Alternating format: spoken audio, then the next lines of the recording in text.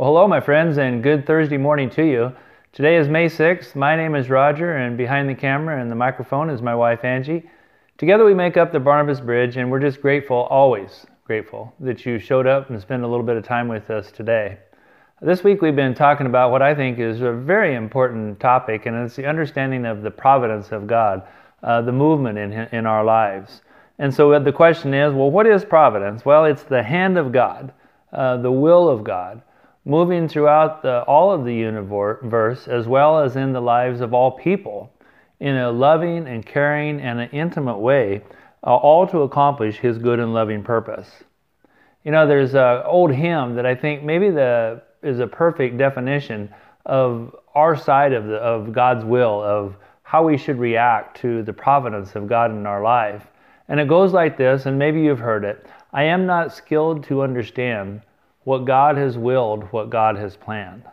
I only know at His right hand stands one who is my Savior.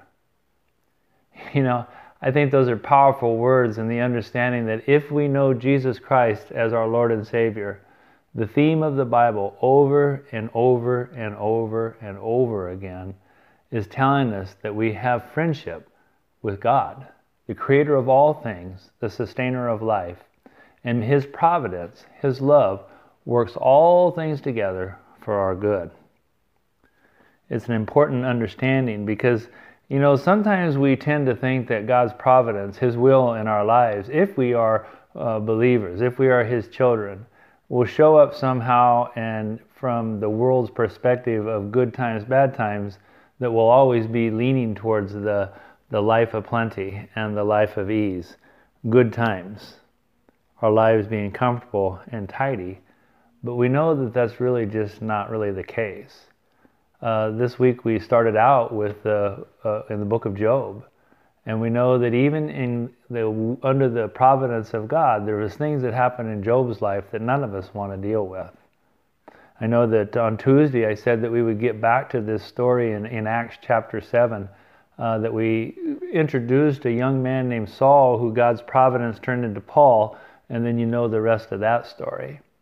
But I want to back up to chapter 7 of the book of Acts today and talk about another young man, and his name was Stephen.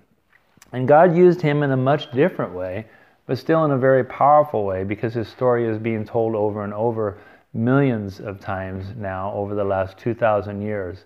And we'll do it again today and see what it is that maybe we could take from the very short story and say, you know, what can I use there to apply to my life, that I might understand how providence works, so that when times that aren't so tidy, and times that aren't so fun, and times that aren't so good, when they show up in my life, how can I cling to the promise of God that He hasn't left the throne, and that He's most certainly still caring for me. The story of Stephen is that he had been arrested by the authorities in the book of Acts, that is the beginning of the church. And he was arrested for the reason of loving Jesus, of talking about Jesus. And it was stirring up such a commotion, and so many people were coming to Christ and leaving their old religious ways behind, that the authorities, who were religious leaders, felt threatened in their place. And so they arrested Stephen with the idea of stamping out this name of Jesus Christ and just getting it past that and moving on with their theology and their control of things. But they arrested this young guy, and instead of backing down, what he did was really, in a very grace-filled way, started confronting them and saying, no, you killed the Son of God. And now here I stand as a witness. He didn't do it in a horrible, accusatory way, really, but because of the words he said. This is what in chapter 7, verse 54 starts out. And it said, when they heard him say this, they were furious, and they gnashed their teeth at him. But Stephen, full of the Holy Spirit, looked up to heaven and saw the glory of God and Jesus standing at the right hand of God.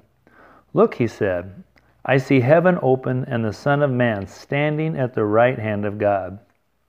At this they covered their ears and they yelled at the top of their voices. And they all rushed at him, drug him out of the city, and began to stone him.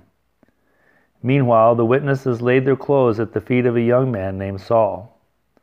And while they were stoning him, Stephen prayed, Lord Jesus, receive my spirit. Then he fell on his knees, and he cried out, Lord, do not hold this sin against them. And when he had said this, he went to sleep. Even in the will of God. Sometimes in the world's perspective, even in the world's perspective when certainly Stephen was in the most dire straits, there was something in him that allowed him not to forget that this was still, still God's will, and that God was still in control. A couple things that we can take away for our own benefit today. In another version, the New Living Translation, it said that Stephen stared intently into heaven. Can you imagine that? His vision, his understanding of who was in control. He didn't look around the world at the stones being hurled at him, or the gnashing of the teeth, or being dragged out of the city. These worldly events had no control over him. Remember yesterday, we are more than conquerors through him who loves us. And so Stephen, in the midst of all of this turmoil, believed in the providence of God and stared intently at heaven to get a word and to remember that he was not left alone.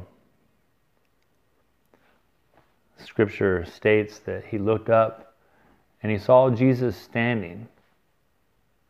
You know, most times we hear of Jesus sitting at the right hand of God. But just recently I heard a great preacher point out this wonderful backstory to Jesus standing there that day when they were dragging Stephen out of the city. And it said that this fellow told us all that in the Hebrew courts, when they had a witness for the accused, they would stand up instead of sitting and state their case of why they said this man was innocent. Isn't that beautiful? In the providence of God, the comfort of Stephen, a man who was about to be stoned to death, Jesus stood and said, this one is with me.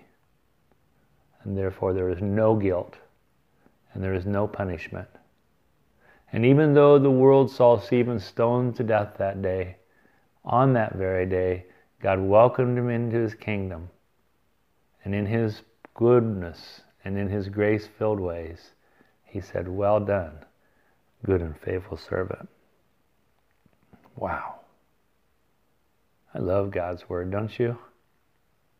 It is encouraging to just read these stories of people that was before us in the faith that can propel us not to be like them, but to be like him. I hope someday that if I have an opportunity to tell others of his love, just as Stephen did, I can be so faithful, and regardless of the outcome, I can stare intently into heaven and see my audience of one smiling down and saying, good job. God's providence is fulfilled in the lives of us when we stare intently into heaven and perform consistently for the audience of one. All I need to know is there on the right hand of God stands one who is my Savior. Amen? Folks, I hope this story from God's Word is a blessing to you as it is for me. But is it an encouragement to seek God's providence, His will in your life today? Because He placed you exactly where you are. He knows exactly where you are. And now He's moving things in order to accomplish His will through you. Have a great day. And let's say a prayer and we'll head out there. Father in heaven, again, the stories that you tell us, historical events that have already taken place in our church, our ancestors, the people who have gone before us, who have paved the way of faith that we now stand. Lord, let us be strong, let us be courageous, and let us always stare intently into heaven and look for you. Lord, we love you and we pray all these things under the power of the Holy Spirit in the name, the sweet name, the faithful name of Jesus Christ. Amen. Take care, my friends. God willing, we'll see you tomorrow for Friday. Bye.